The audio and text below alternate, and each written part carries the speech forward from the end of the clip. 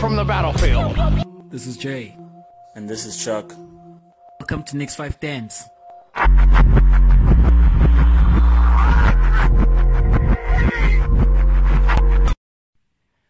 Welcome, guys and girls, to this week's episode of NixFiveTens. I am Jay, and I'm rolling with... This is Chuck. This week, we're covering the Springboks' performance in the World Cup. We're looking at the Champions League, and we've got a big debate on the EPL. All right, let's get into it. We both watched the match in the car, live streamed it. What do you make of the performance? Yeah, we were in Limpopo watching this match, and it was hot as hell in that car, and irritated by what's happening on the field. And yeah, man, the result is disappointing. There's good points and there's negative points. On the negative, it was disappointing to see how we came into the match with momentum from the Rugby Championship, and we strung it together. Everyone is backing the Springboks, and I mean, if I'm being honest, I was confident. I was confident that we were going to go into that match, and of course, it was never going to be a walk in the park. I mean, this is New Zealand, this is New Zealand.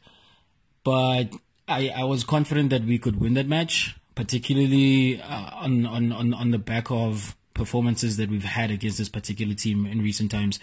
Most recently in the championship itself, where we drew away from home and having won last year there in their own backyard. So to see us in the match with the mistakes that we had, I think that's the biggest thing, that mistakes led to their points. Whereas, like, if we're clinical, I think perhaps the result is a bit different. So, yeah, still got a bitter taste in my mouth, but because New Zealand are like the big rivals. I think with momentum and confidence, the first 10 minutes we really were confident. We played some good rugby. We put them under pressure, but as you said, errors. I think the first error by Pollard, his missed kick, that I think he fell together, or was it a loose pass that they capitalized on? It was the up and under knocking on, and I mean, yeah, you're right. First 10 minutes, first 20 actually. I think we had the game. We were doing the running, and we 3-0 up. Pollard has a chance to take a 6-0 up, and it's amazing. It's little things like that changing momentum. He missed what was the sitter, Yeah, it was almost straight, like right in front of the post. And I mean, since that missed kick, his confidence went down, and throughout the whole first half, he was a shadow of himself. He didn't quite perform like the Pollard we know, especially not the Pollard of the Rugby Championships. So, I mean, for me, I think that was the biggest disappointment.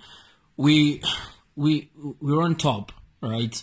And sure, you missed the kick, but you still need to gather yourself. You still need to be in the moment in that match. But what looked to happen afterwards is the New Zealanders somehow got the wind behind the tails, and we saw the South Africans not perform very well under a high ball. And the other thing that was disappointing was seeing that, New Zealand, I think New Zealand had a good game plan against us. And it's rather interesting because their game plan was to kick it to our back three and actually put us under the high ball. And our performance under the high ball wasn't very good, which is strange because our tactic was to kick for territory. And I'm watching that and I'm thinking to myself, okay, if we're kicking, then are we just kicking for the ball to go out somewhere in their territory, and then we're gonna try contest a line out and maybe be contest the rucks. We're not really looking to gather the ball back and have possession when we are kicking to them. It's quite odd because I think I heard in a match analysis that that's what we're going to struggle with the ball being kicked behind our backs and us having to gather that, and that was exposed. Apart from Ches and Kobe, everyone was fumbling the ball. Mapimpi wasn't gathering very well. Paul wasn't gathering very well. And as you said, we didn't do much with the ball in terms of punishing them once we had it. We kicked it back to them, whereas we were the team in the ascendancy for the first 20 minutes. New Zealand only got into the game via our mistake. And we could say that in the beginning of the match we were the better team, but we just couldn't capitalize. Yeah, I mean, when you look at their tries, yeah, the first try, again, this is probably me tipping my hat to the New Zealanders because they seem to assess what is going on in the game very quickly. and they know how to exploit the other team's weaknesses, because this New Zealand team is not as strong as the previous two, particularly in 2015, the one that came into the World Cup, and they were dominant and just all conquering. And there's been talk in the media, and I think then these are whispers that are going around, even the teams that are at the World Cup, that these guys can be had. And my view of them in that match is that these guys can be had. But as and this is the scary thing, as much as they've not yet found their best game, and as much as they weren't truly amazing in the game against the Springboks, when they did notice weaknesses, they exploited them. Case in point, Mapimpi on the wing. Very quickly, they recognized that Mapimpi was coming off of his touchline, and he was coming very narrow. And they just spread it to their number 14, who was just gassing him on the outside. And there was a warning before the try, and he still didn't stick to his defensive position.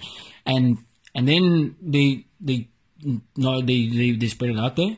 And they're just running away with the game at that point. And I think it's hard to point that out if you weren't watching the whole game, because there's that try-saving tackle that he made, and you're like, well, good defensive work. Well, but genuinely, Mapimpi's not the best defensive winger we have. It was a disappointing performance from him. Yeah, you know? And he was lucky actually to stay on the park. He was quite lucky, because that tackle was high, and these are the tackles that World Rugby are trying to get out of the game. And on any other day, he probably gets a red card, because he's the last man, and he has that dangerous tackle, which then prevents the try from being scored. And he was lucky because the ref on the day didn't have a very good performance. We saw with the penalty that New Zealand kicked to ice the game, the scrum collapsed, but they got the penalty. The ref is standing on the other side of the scrum, collapses on his blind side, and seemingly just a gut call that the Springboks were the ones who were at fault. And just like, you've got technology, go to that, or someone speak to him in his earpiece and give us, because at that point it's a 7-point game, still come back into it. But then if it's a 2-score game with barely 5 minutes to go, we're out of it. But disappointing performance from Mapimpi on his wing, which is contrast to what you were saying Kobe was showing on his side of the field. Kobe was electric. Kobe was the man looking for a way. He made so many runs past defenders, leaving them for dead. And what he said after the match is that he had these little moments, and next time he's going to capitalize. So according to him, he can get better. I don't know how much better he can be, but that's one of the players to watch on our team. I think so. Particularly, man, you saw the passage of play that he had towards the end of the game. He gathers the ball, and when there was nothing, he's stepping past the big boys. And unfortunately, he was isolated at the end. And this was the other irritating thing. We get into these positions high up the field in the New Zealand territory in the 22 and down to the 10, and then we lose the ball. There's guys over there, and New Zealand weren't committing that many players to the ruck. We saw with the Peter's try. Yeah, there was no one there. He looked left and right. I was like, there's no one here. Let me just walk in there, which was then surprising in why we weren't doing as well in those rucks. But I was curious to hear if Kobe's injury, because he was limping there towards the end, was anything a little long term. It was more of a cramp, from what I understand. I heard the coach say it was a cramp. Unlike Trevor, who unfortunately is out for the World Cup. You train for this moment, and now is the moment that you're out of the World Cup. So condolences to him. Yeah, I think Peter Steff also has a niggle. I think something's up with his knee. He probably missed the game against Namibia, probably to recover. I want to ask you a question. Looking at the Springboks bench, do you think we had enough players who could come on and do something different? Like in the case of Mapimpi not giving us the magic, Viliru not giving us the magic, did we have someone on the bench who could change the game? The coach was speaking about Frans Steyn and how he regrettably didn't have the chance to put him on because of the injuries. Yeah. And I'm thinking to myself, well, what Frans Steyn has now is experience. In terms of game-breaking ability, I'm a little nervous if we are looking to Frans Steyn to be the guy who's going to come in and is going to add that little bit extra that's going to open up a defensive unit that played well against us. And beyond him, I mean, Yankees was on the bench, and maybe bring him in. You try something different, particularly because our whole back line pretty much didn't have a good day at the office. Quite fire. So, speaking on defense, I think our defense struggled, and that's something we're well known for over the past couple of games, especially in the Rugby Championship, that we're immense in defense. But not in this case. I think we let too many people through, and our tackles weren't as clean. Yeah, you saw it with the second try.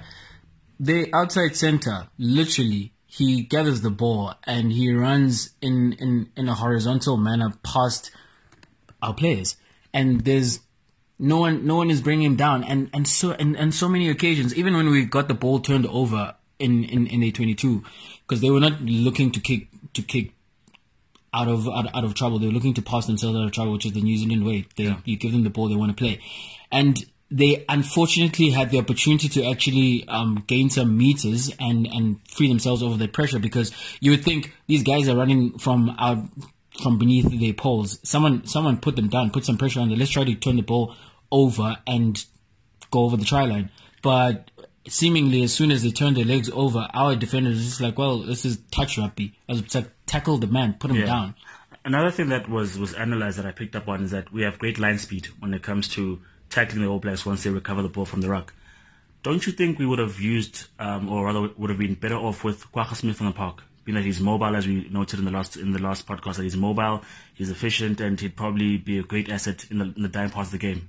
I think Smith is he's got that game breaking ability that we talk about, especially when teams start to get tired and in the tight phases where, and usually South African game plan, we've got these big boys who just barrel over people, and it's that dynamism, it's that little bit something different. When you talk about in the back line, Kobe does that, and if you have another guy who's playing in and amongst the forwards, which is basically what New Zealand have, because I mean, if you look at their pack, Kieran Reid is the biggest guy on the match day, and he's hardly the biggest guy in the pack. And so this time he had smaller guys who were able to run, to fish, to carry better than he can. So maybe we need to mix it up a bit. We do, and the unfortunate thing, because when we talk about Kwagga Smith, the logical person for him to come in and replace, unfortunately, is Siya Kolisi. Yeah.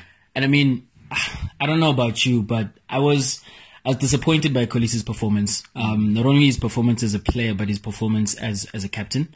Because as I said, when we had all the momentum and things were going well, that was cool, And we missed that penalty to go 6-0 up, and we conceded a try, and pretty soon we're 17-3 down.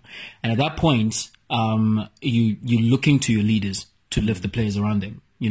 Because it wasn't even half time yet and the match wasn't over. And as we say, we were noting when we were seeing those mistakes, it was like, it seems as if the boys' heads are down, and in times past when De Villiers, for example, was the captain, I'd see when we've considered a try, he'd gather all the boys around under the post in a circle, and you'd see him like talking and motivating the boys, keep your heads up, and we're still in this, let's keep playing, I don't quite see that from Siya. And is it not maybe that he's a young captain? And I've heard him numerous times say that he's not a one-man leader, but he relies on certain figures and faces in the team that have been there longer than him, and they help him with the captaining process and the leadership. So maybe that's not what he has in his game, but he's trusting that other players will bring that to the party. I'll say two things to that. I don't think he gets a pass for inexperience. This is the World Cup. Any excuse that you have prior to this tournament, it needs to be sorted before you come to the party. So I don't think I can give him a pass on him being a young captain. If we think on the fact that we've gone unbeaten throughout the whole of 2019, maybe he's never needed to do that. Don't you think?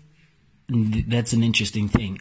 Yeah. Did he not miss a number of games this season? He did.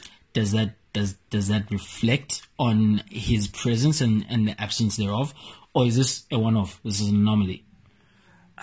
I don't know how to actually answer that, because he's an integral part. Like, if he's fit, he plays. Yeah. We will question then his ability, because even without him, they can win. Even without him leading, they can win. I don't know exactly what it is that he adds, except for that pride. I think he's the face of the country, if I could put it that way. Black captain, starting afresh. This is like maybe 95 all over again, but with a different captain. Maybe he has that kind of inspiration. Is he feeling the pressure then? Or is that something we're going to discover? Maybe, because it's game 1 and it's against against the All Blacks, so it's a litmus test, and maybe in smaller games we'll see. I think the second thing that I was thinking about is he's not the most vocal person out there, and there are different leadership styles. We know that, and we're not going to look for something in him that is not there, unless that's exactly what we need. But because with Sia, I see that his leadership stems from how he plays. When he plays well and he's carrying the ball, and he can be immense, because he's immense in those moments, and the team follows. One thing we can't question is his will to win and his drive. He's always out there on the park looking to win. One thing that I've heard is that they say that the morale and the spirit in the camp is one of a jovial mood, and people are together and they've bonded together. Maybe that's what he's actually brought to the team, and not necessarily rules and orders and directions, but just a unity in the team. Maybe that's what he's about. And if there's a breakdown of leadership, it's not just the captain. It doesn't fall on the individual. There are some guys who really, as captains, they're these larger than life figures, and they can just drag a team to wherever they need it to go. But not everyone's like that. As you say, it's more leadership by committee. And if there was a breakdown in leadership, it's not just down to Sia Kolisi. It's as you say, the other leaders, because they're experienced guys in their team. And these are the guys who are looking to stand up, put your hand up, and I don't know, go speak to a guy, go be in people's ears, encourage people, lift them up, whatever is needed. Because we did come out in the second half looking better. That must be said. And there was a positive, because it's not all doom and gloom. Not at all. I mean, I think it's just based on the fact that we lost the game that we're speaking this way. But I mean, there's plenty of other games to win, and I'm sure we're going to go deep in the World Cup, if not actually win it. It's a good thing this was the first match. And I think if I end this on a positive note on my end is, we played the game that we played, which we both can agree we're not very happy with. But if that's how we look, and where we can come back into the game, we are competitive with New Zealand of all teams, and that's not our best day at the office, then if we can only get better from here, that bodes well for the rest of the tournament. And if we're going to meet this team down the line, that's going to be in the final, and hopefully if and when that happens, they find us on our best day. I think this will cause us to check our mistakes and not be so ill-disciplined in the game. And secondly, I think we'll raise the bar and just maintain that, because we now know how well we need to play. First and foremost, to qualify, because Italy can be a slippery slope. And also what we need to win the Rugby World Cup, because we've seen how to beat New Zealand. It's just we had mistakes in our game. So I think we can. I also think so. We just need to recover that. We just need to do as Blade says, use it. Just use it. All right, let's go into the Champions League. There's a couple of, I don't know if I'd say shock results or things that stand out. What's your standout scoreline or result? Man, the continued struggles of Real Madrid. Before the start of that game, I was thinking, okay, perhaps they can go there and they can muster a draw, and maybe it might be a little bit difficult because they've had the injuries that they've had and they've struggled in La Liga. And then the news comes out that neither Neymar, Mbappe, or Cavani are playing. And I'm thinking to myself, well, Hazard just came back on the weekend and he's going to start the match now. Madrid could go into Paris and come back with a result. Goodness gracious me, was I wrong? No shots on target, and they lose 3-0 to a Di Maria-inspired PSG. It was mind-boggling. It honestly is mind-boggling what's happening at Madrid right now. And one of the things that are confusing about that performance is their lack of effort.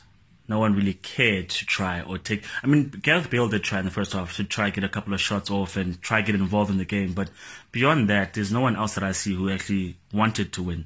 It's crazy because, as we were speaking about this in our last topic now with the Springboks, as soon as adversity hits, seemingly everyone just crumbles.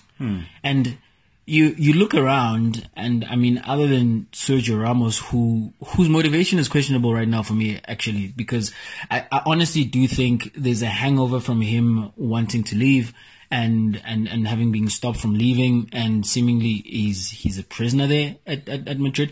I don't know how many volunteers they have there in Madrid, because it feels like they've got a bunch of hostages. Guys, that's exactly what I'm thinking. Is that drama that we had during off season and the transfer market, does that not play a part? Because James is not really a favorite. Bale wanted to leave. We've got Ramos, and you ask yourself, do these players actually want to play for Real Madrid? You wonder, because these stories keep coming. These stories keep coming out of the camp. Kroos, for example. Kroos is not someone who speaks. You never hear any from Kroos. He's the consummate professional. Just goes out there, does his job, and doesn't grab the headlines. But you can see he's a good player, and then goes home. You know. But he's come out recently and said that him playing in a deeper position or in a more defensive role is not something that he likes. And this follows from what we were talking about, that since Zidane came out publicly and he said that Bale is leaving, which is something which is unprecedented. And then you hear the president speaking, you hear Ramos speaking, Kroos is speaking now as well. I'm just like, these guys speaking in public, are they speaking behind closed doors? Are they actually sorting these things out by themselves? Because as you say, it looks like there's a firestorm at Real Madrid. The guys, the players don't seem very happy to play for the coach or with each other at this moment. There must be something wrong, because, as you say, Chris never speaks out. As far as we know, people who sign for Madrid are, wherever the coach puts me, I will play. But now they've got enough, I don't know, balls to say to Zidane, I actually don't want to play here. Put Casemiro in there or someone, but I don't want to do the job here at the back. Usually, I think, with the point that you make about adversity, that there's no Ronaldo, there are injuries, there's this and that, maybe they don't quite have it going on this season because of Zidane. Is he not the contentious figure that just joined the team? More than Bale, more than Hazard, more than all the other guys? You know what? I think Zidane might be getting found out as a coach because there's no Ronaldo. He had Ronaldo, and what Zidane is good in as a coach is man management. But then at some point you need to stop man managing. You need to coach. What are you putting out on the field? What is the blueprint for this team? What is this team supposed to look like? What are your ideas and for them, for their gameplay? How do you want them to dominate? How do you want them to defend? And when you look at Real Madrid, they just seem like a collection of guys who've just been thrown out there and just been given a task to just go play. But these guys were like back-to-back Champions League winners. What happened? Well, with Zidane. At the end of the day, and maybe, as I'm saying, maybe the main cog in that was Ronaldo. And that team, if you're being very honest, yeah, they had the success in the Champions League, but everywhere else where they played, they weren't that team. Yeah. You know, and you in a knockout situation, we know how cup games go. Also, just when you have Ronaldo in your team, sometimes you can just look to him to bail you out. He's not there, you know, and now it's a more collective effort that you're looking for. The reason you buy Hazard is so that he can fill that gap. He can be the talisman. We saw he was winning games single-handedly for Chelsea. We've seen him at Belgium, and he's not yet that guy because I think he's still trying to find his fitness. That burst that he has where he can just pull away from guys is not quite there yet. But I mean, on the game on the weekend against Sevilla, he looks progressively better with every game that he plays. Zidane and the rest of the Madrid fans would hope that's a trajectory that he keeps going on because they need him to fire. If that doesn't happen, the other thing, Madrid need Modric to come back. I think Modric being in the team just gives it different shape and just more stability to the whole team. I think you're right in that since outside of Ronaldo, he's one of the key pieces that you can't afford to not be playing. And as you've seen, you can't necessarily rely on James Rodriguez to do something. We don't know what Bale's going to turn out like because he's not really one of the happy members in the camp. Bale goes in there, does his job, and he leaves. There's no need for him to do things that he doesn't necessarily do, like be friendly with the team and stuff like that, because he really seems like an outcast.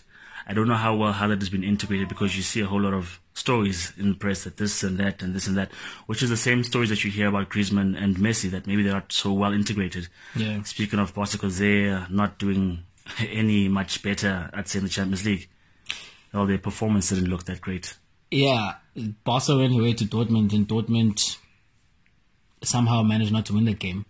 I mean, Messi's back now. Yeah. He came back. He came on in the second half, but he looked like the guy that we last saw in the Champions League when he got knocked out by Liverpool.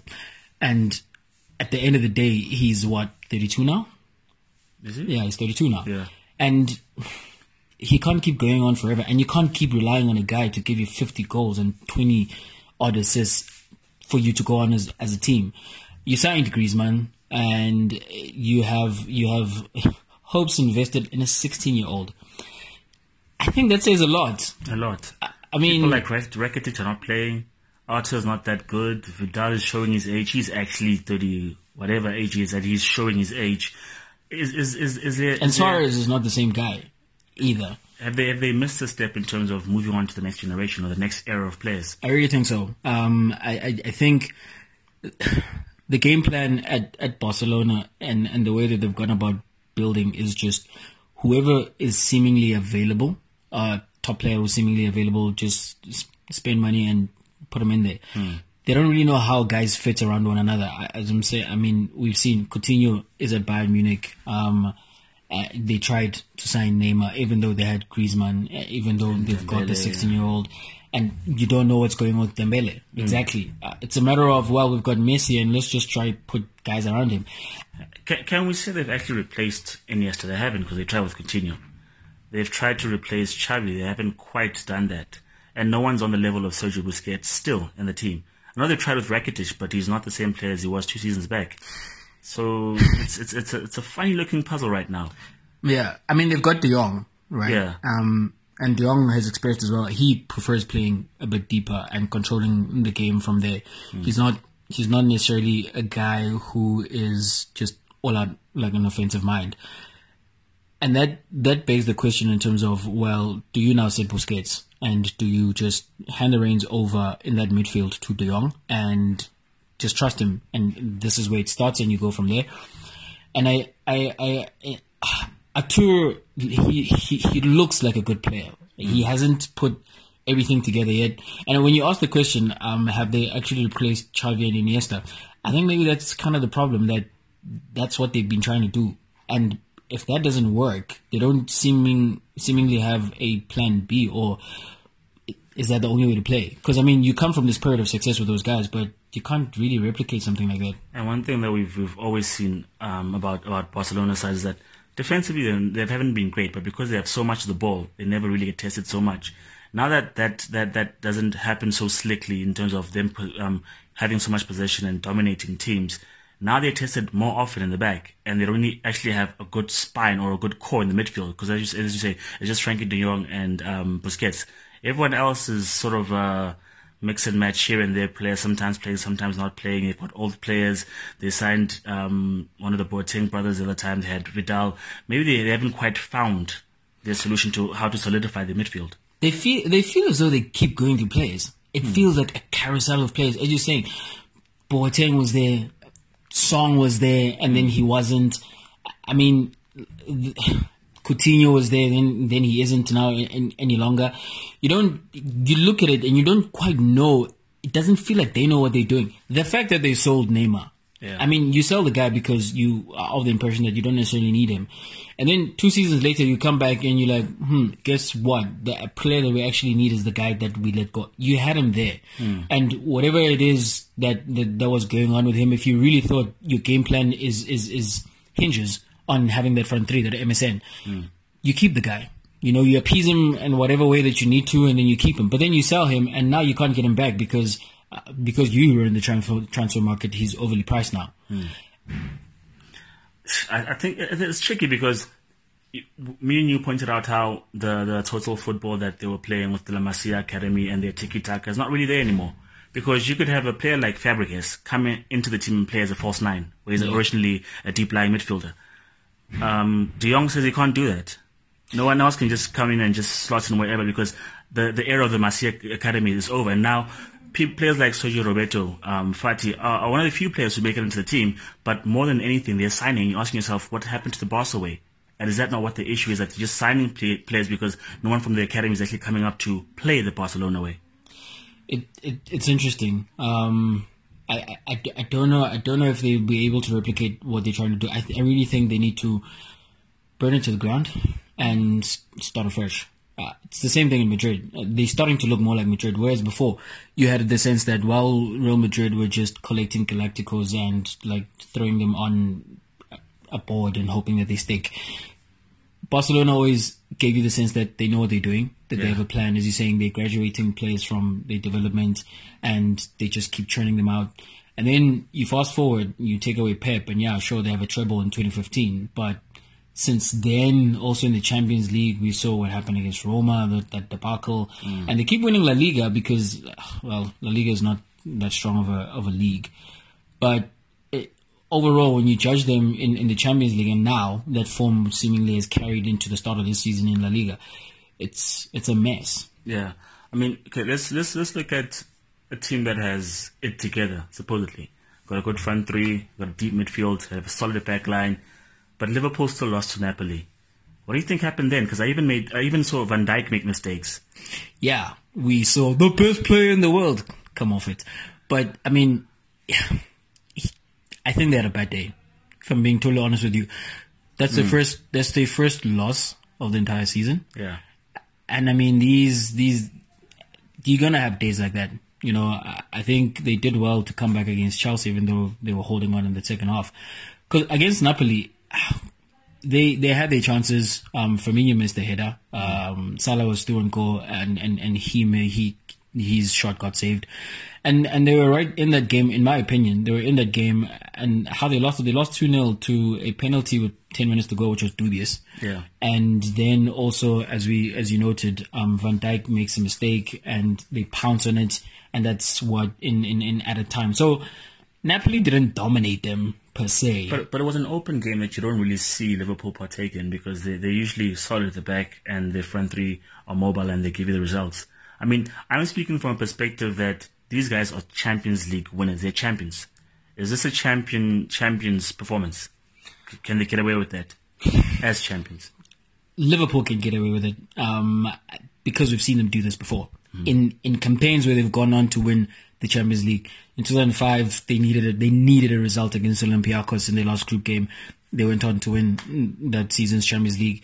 We saw this last season. I think we were noting that they didn't get a result in every one of their games, group games, away from home last season, and they went on to win the Champions League. But now they're defending champions. Won't the pressure tell this time? Because every time they've come into those results in their group games, they've just been another English side just turned out to be better than everyone expected. They sprung a surprise in each of those seasons because I thought they were going out in other group stages and they progressed. And since then, as we've seen, coincided or parallel with their league performance, they were on song and they were on form and they peaked at the right time.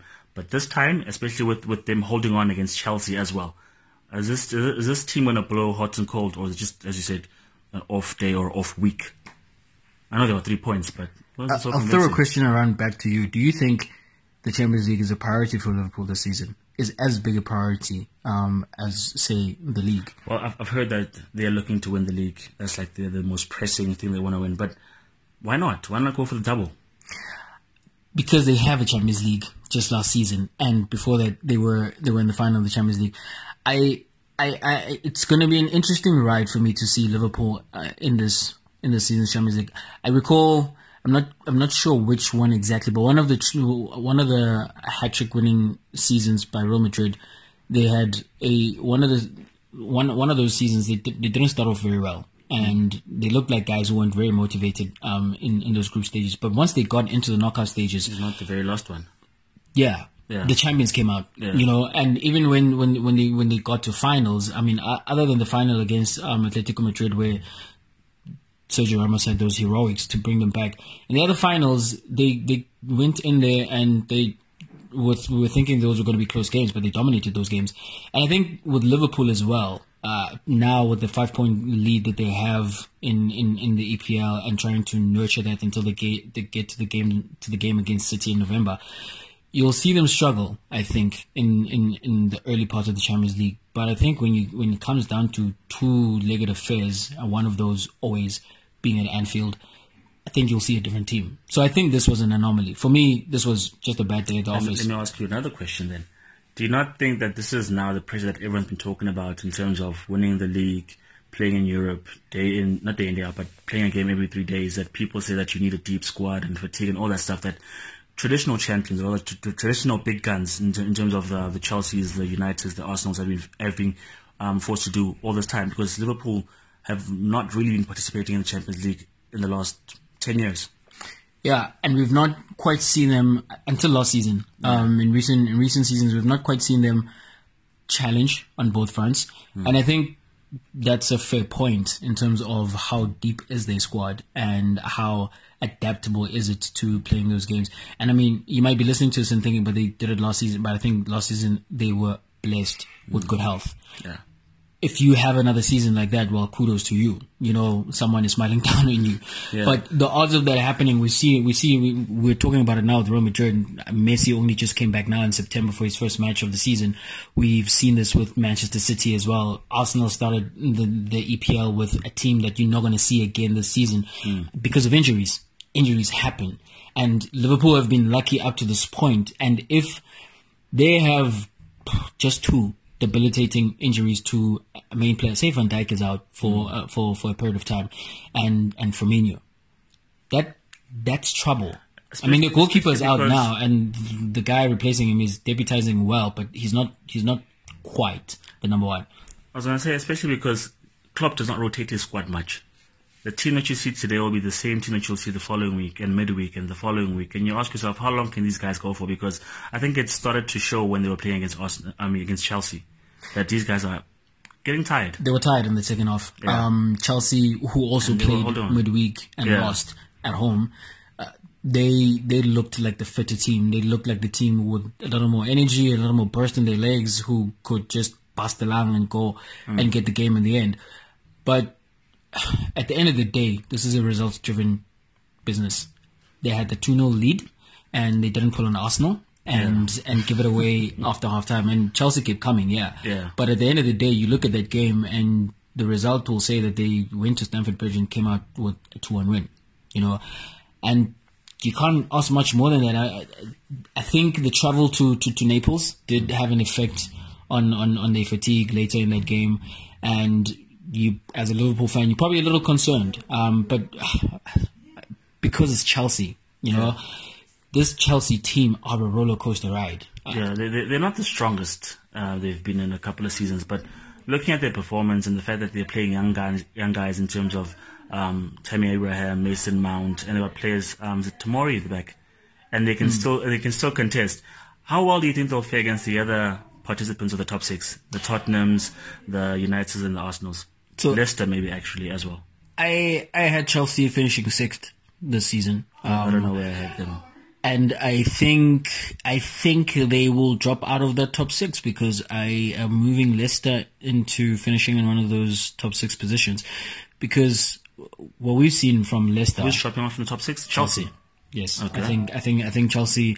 I think they're too inconsistent. Whereas I've seen Leicester go to Chelsea and come from a goal down, and get a draw. And I've seen them go to Manchester United where they lost, but they didn't lose looking like the worst of the two teams on the day. And in this just this past weekend, they play Tottenham. Kane has a ridiculous goal where he scores. He's flat on the ground and he's chipping a keeper. I'm just like, man, if you meant that, that's genius. But they had the goal to go 2-0 up, but VAR came in and rescinded that goal offside, and immediately after that, Leicester march up the field, they score the equalizer and they score the winner. You know, and I look at that team, and because when I was looking at Tottenham when they were playing Arsenal, I thought Arsenal with the amount of game that they had, they should have come back to win against Tottenham. But Leicester managed to do that, and I think with a Chelsea who, as I'm saying, they're up and down. They go away, they win 5, and they come home. And I think the last 3 matches, or last 2 matches before this one, they gave away leads at home. So I don't quite see them finishing in the top 6 because of that. And Brendan Rodgers is a good thing going there at Leicester. I think I don't see Man United in the top 6. All the teams, bar City, Liverpool, and Leicester, have been up and down. You never know what you're going to get from them in any game against anyone. So, but I do think of the three teams that are Jekyll and Hyde, which I would say is Tottenham, United, and Chelsea, I think Chelsea is in a better position. I think you can throw Arsenal into that as well, because Arsenal go to Watford and somehow they win. They give up a 2-0 lead. Then they come home and they down 1-0. Maitland-Niles gets himself sent off, and they play the whole of the second half with 10 men. You're thinking to yourself, don't worry, they're coming back from this. They equalize. And then immediately, 90 seconds later, they give up the lead again. And you look at their defense. Grealish takes the ball and he just runs at them, and guys are struggling to just keep up with him. There's no step over skill, anything. He literally just ran past them. Yeah. And you're thinking, well, that's it. And Villa also have like a bunch of chances to put that game away, and they don't. And then you come back at the end of the game, it's 3-2 to Arsenal with 10 men. And it's, beyond that top two, it is crazy what is happening in the EPL. Any given week, anything can happen with any of those teams. But what we do know is that teams like City and Liverpool are strong. City are so strong that if they want to, they can score 8 goals. 8-0. How good is this City team? I don't know. Like not even just the team from this season, but the Pep Guardiola City. How good are they? It is nothing to sniff at when you see a team win 8-0. Yeah, they were playing at home, and Watford maybe had a hangover from their comeback against Arsenal, but still 8-0. And that game could have been like 12. Yeah. I mean, Aguero only got 1 goal, but he should have had like 4 goals in the game. 5 goals within like 15, 18 minutes. In 15 minutes. You barely sit down, make a glass of juice to come watch the action. It's like 5 goals have gone in. And it's game over, basically. You've missed the whole game in the 15 minutes because it's game over. The last time I saw 8-0 results, or a team score 8, was Chelsea against West Brom, I think. Wigan. Yeah, towards the end of the season. We talked about 3 or 4, whatever that was. But like, it's rare. How good is this team? Is this the best team we've ever seen? We've got a couple of contenders for that title, right? Yeah. We've got the Invincibles from 03-04. We've got the Chelsea team that following season, actually. 04-05. And we've got the Manchester United team from 2007, 2008. And then we've got this Manchester City team. Of those 4, who do I... you go first. Man, it's a crazy thing, because what we are most likely to speak on positively is what we see now. And we probably lose all the stuff that was happening in the past glories. But City, in 17-18, they won the league by 19 points. Got to the magical number, 100. How do you look past that? Those are crazy stats that they produced when they produced 100 points, and which is the most ever, and they produced the biggest gap ever, the 19 points. They had the most goals ever, the biggest goal difference ever, the most wins ever. But does that make them the best team ever? Because if you look at the competition they were playing against, that's a difference maker, isn't it? Yeah. Because I mean, not anyone, but like teams can go out there and you can dominate a team. For example, the 8-0 is a mind-blowing result, but I still think, for example, Manchester United's 8-2 versus Arsenal is a bigger result than this because of the strength of competition. And if we look around before Liverpool last season, who have City been competing against? No one really, because United had a Mourinho who was not really the same old Mourinho that we know. Wenger was on the wane when they did that, and no one else really was there to compete. So Tottenham. Yeah. So how good was that 19-point gap? Is it against the best of the best, or do you just say, well, we beat Tottenham, we beat United, we beat Chelsea, so it must count? It's hard to look past the City team. I mean, Chelsea came in after the invincible season. Came in and won the league by an incredible 12 points, and they had the record points total with that win. How then do they stack up against this team? Because they were going against a strong Ferguson side, a strong Wenger side. Do they not have a shout? They definitely have a shout. They finished with 95 points, only had the one loss the whole season, and they had big game players in the team, and it's not a small thing to say that Mourinho came in and he knocked off the Arsenal team of the previous season who had gone the whole season unbeaten. And I think if you put that Mourinho team on the field against the City team, I think I'd be tempted to say that Chelsea team wins it. At the same time, it's very hard to look past the Invincibles.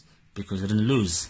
They are called the Invincibles for a reason. If we're looking for someone who is dominant, going throughout the whole season without losing, surely that is a big definition of being dominant. And when we look at their competition, that was the first season that Abramovich had purchased Chelsea. It was not yet the Mourinho Chelsea, as we said, that came only the following season. Ranieri was the coach, and they're not quite stocked up on your Michael Essiens and the Michael Ballocks and Ashley Cole was still at Arsenal at the time. So the competition that season wasn't great, but they still went the top throughout the season on the top flight without losing a game, and it was the first time in 100 odd years. And the Arsenal fan in me wants to anoint them as the best team of the era, but I mean they only did it for one season. Yeah. And Mourinho is famous for criticizing that Arsenal team. When he looked at the points total, which was 90, he said there were too many draws. And you could argue that. I mean, you go the whole season unbeaten, and yet there's been, I think 3 or maybe even 5 teams who've finished with a higher points total than that team. But as well, you make the argument that everyone that stepped onto the field with that team, they went in trying to win. None of them came out with a victory. Yeah, sure, it wasn't all wins, but and there were some great players in that Arsenal side. You know, I want to bring to the fore the Man United team from 07-08. I think that team needs to be in the conversation simply because they were the team that not only won the league, but they won the Champions League as well. I mean, that's deep pedigree to be able to carry the league form into the Champions League and have a say that you guys are actually good because they have a front three of Ronaldo, Rooney, and Tevez. What front three, or rather, what attacking pairing can you name from these 3 other teams that can rival that? Well, that Manchester United team, how many points did they finish ahead of the team that finished second? I think it was just 2 or 3. Well, which shows it was quite tight. It was a stronger league at that point. There's an argument to be made that, well, if it's close, then the strength of competition is quite high, you know, and the degree of difficulty is quite high. So if you do it against that kind of competition, which they went on to prove on the continent, you know, they went on to win the Champions League. And what they did is that they won the league 2 other times after that, which means that particular team had staying power. They did, which is something that the Arsenal team didn't have. The Invincibles are at the point of speaking now, the last Arsenal team to win an EPL title. The Chelsea team won the following season after that. And you're right, there's something to be said about United winning it 3 times in a row, but I can't quite give it to them. I can't help but think they had Ronaldo. You know how in the Avengers movie they said we have a Hulk. Yeah. They had a Ronaldo, and when you take, as has happened, when Ronaldo left that team, there's only other 1 championship in the time period, 1 or 2 championships, which speaks to the greatness of Sir Alex Ferguson. But I didn't get a sense of dominance that this team are going to go out against anyone and just blow them off the pitch. But was not the fear factor of Old Trafford at its peak at that point? Because you had Ronaldo on one side, you had Giggs on the other side, and you had Tevez and Rooney running at you. It was, the collection of players was amazing. There was not Giggs at his prime, but he was such a great player that even later on in his career and moving into the centre of the park as well, at times he could do that. You had Scholes, who everyone outside of England always raved about of his genius. You know, at the back you had Vidic and Ferdinand. Have we ever seen a better centre back pairing? Van der Sar in goal, who was the person they've been looking for since Schmeichel. Neville, although he was injury prone in that season, you still had him at right back. West Brom came in deputizing for him, and anyway, amongst the back 4. And Patrice Evra at left back. I mean, the collection of stars, the collection of players, which is why as a Manchester United fan, it's quite sad when you look at what they're putting out into the pitch these days. Yeah, and you're like, just any one of those guys, any 2 of those guys, just give me any 2 of those guys. And when you put them up against the other teams, they probably had the best collection of players. I mean, the Arsenal team had who I reckon is the greatest EPL player of all time, Thierry Henry. And they had Dennis Bergkamp. You had Pires, who was scoring his 15 goals a season. Yeah. And at the back, Arsenal did not look like what they look like today. Saul Campbell marshalling the back four, Ashley Cole, and the likes, But I think ultimately I have to go with that Mourinho team. That 04-05 team for me. They were not the most exciting team that I've seen. They were boring actually to watch. I think of all four contenders, they were the most boring to watch. But they got results, and they got results against strong teams. Sir Alex Ferguson, Manchester United team, but they had struggles in Europe. I know we're looking at league champions and stuff, but it does not matter then if the very same team or the very same squad can do the same exploits in the league elsewhere. Well, they had struggles in Europe, but who were they playing in Europe as well? They were playing a Barca team who were beginning in the season ending 06, were entering the purple patch. Mm. And as well, the treble winning season that Barca had in 08-09, they had that Iniesta goal at Stamford Bridge where Chelsea should have won. Yeah. And they had great battles against other teams in Europe. And I think the only reason they did not quite win before they finally broke through was because there were other very strong contenders on the continent at the time. And when United won the Champions League, I can't help but feel they were fortunate that it was a good run, I guess. And that was just before Barca became Barca. Just after the Frank Rijkaard period and just before the Pep Guardiola period, because when that happened, we saw United in the final again with those same set of players, and they were blown away in those finals against Barca. So, if I bring it back to just like EPL, I think the best team I've seen, the most dominant team I've seen. Hard to look past City, hard to look past the Invincibles, and there's a case to be made for United winning 3 EPL titles in a row, but I have to go with Mourinho's Chelsea of 04-05. My blood is red on this one. I think if we look at personnel, if we go team for team, if we now display what the core team was for all these generations or all these eras of each team, if we go man for man, don't you think United have a stronger team, or we still go with Mourinho's team? Let's start with Arsenal. So we have a front pairing of Thierry Henry and is it Wiltord, or do we put in Bergkamp? Bergkamp. And then on right we got Pires, we got Lundberg. On the left we got Robert Pires. Not Pires, we got Vieira paired with Gilberto Silva. At the back we got Campbell, we got Ashley Cole, we've got Martin Keown, and then you have Lauren. And David Seaman is still in goals. Not Lehmann. It's just Lehmann. Yes. Okay, cool. Who was a good keeper? Yeah, he was. Okay, against the United team that had a front pairing of Rooney and Tevez. Wide right was Ronaldo. Giggs on the left. You had Scholes, and Hargreaves coming in as well. There's a Vidic, there's a Ferdinand, there's a Neville, there's a Evra, Van der Sar on the post. We go to Chelsea. Chelsea had Peter Cech. Peter Cech in the back. There's a Terry. Was Carvalho in the team at the point? Yes, they have William Carvalho. They've got Ashley Cole. That's his first season. Do we include Wayne Bridge? Or was more of a deputy now? Yeah, they didn't really have someone who was locking down that right position, but yeah, we'll go with Wayne Bridge. They've got an Essien, they've got a Lampard. They've got Ballack. They've got a Drogba. Do we include Robin? Was he still there? Robin was in that team, yes. But he wasn't quite firing. And he was, because he was coming off. That was his one season, right? 2004, Euro 2004. Before his injuries. He was amazing, yeah. It was before his injuries. And it was just terrorizing guys in the EPL. And yeah, I mean, with City, they had Edison already. Company was still there. Laporte, that was his first season. Stones is also at the back at that point. Did we do Mendy? Or was it Mangala? Who did they have in the season? No, Mangala was signed even earlier than that, right? It's Walker. They've got Walker at right back, and they've got De Bruyne in the middle, Fernandinho as well. Sterling is on the up in 17-18. They've got Aguero up front and Gabriel Jesus. Yeah. And it's a good collection, but I think with City, it's more their system. And it's hard to say. All these teams have like some really great players. It's hard to say who has the best talent.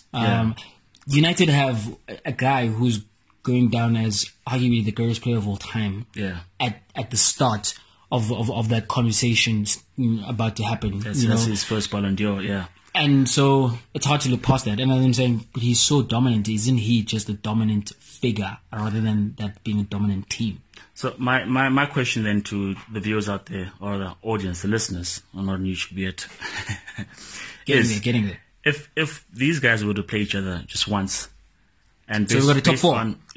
Top four, like top four, starting off in the semis or whatever format, who comes out winning? Like based on what they're doing now. Not, you don't want to look at Ronaldo of 2019. You look at Ronaldo of 2007-08. Put everything in context and perspective. That Arsenal had Thierry Henry, who was like the man for like the next 5 years or whatever. And who do you then say is the best team with all those stars on display? I am tempted to go with Sir Alex Ferguson being the difference, just because in a collection of great teams like that, I think it's not the talent that's going to win out. It's going to be who wants it more. And I don't know if there's any team who wants it more than a Sir Alex Ferguson team. But I'm going for Chelsea. You're still saying Chelsea? I'm still saying Chelsea because that very same Sir Alex Ferguson couldn't quite crack the Chelsea code for a while, you know, and I think I think Guardiola's Manchester City team play at a time where football is a little cute. Chelsea had men, like you put those guys up against peak John Terry, peak Frank Lampard. Drogba is bullying guys like up front. Like who's Stones? Is Stones going to be hanging with Drogba? Don't they pass circles around the men? No, they don't. Because the reason that they conceded only 15 goals is because in their defensive structure was just unlike anything we've seen. And if you managed to break past it, that was peak Peter Cech, who's the last line of defense. So I'm going with Chelsea, man. I don't know. It's up in the air. So as listeners out there, give us your feedback on Twitter or Instagram. Who you think would win in the fatal four-way? Yeah, guys. Unfortunately, the show is not finished. We just ran out of time. These are the things we hear in sports. Shout out, Rolani. That covers today's show. I think this is the longest podcast we've put together thus far. It was riveting conversation. So we appreciate getting feedback from you guys. Find us on Twitter. Find us on Instagram at NixFiveTens. And find me also on Twitter at Emperor_J10. And once again, and I'll pass on your messages to Chuck. Thank you. Find this podcast on SoundCloud, on Spotify, and on iTunes. NixFiveTens, over and out. That's a wrap.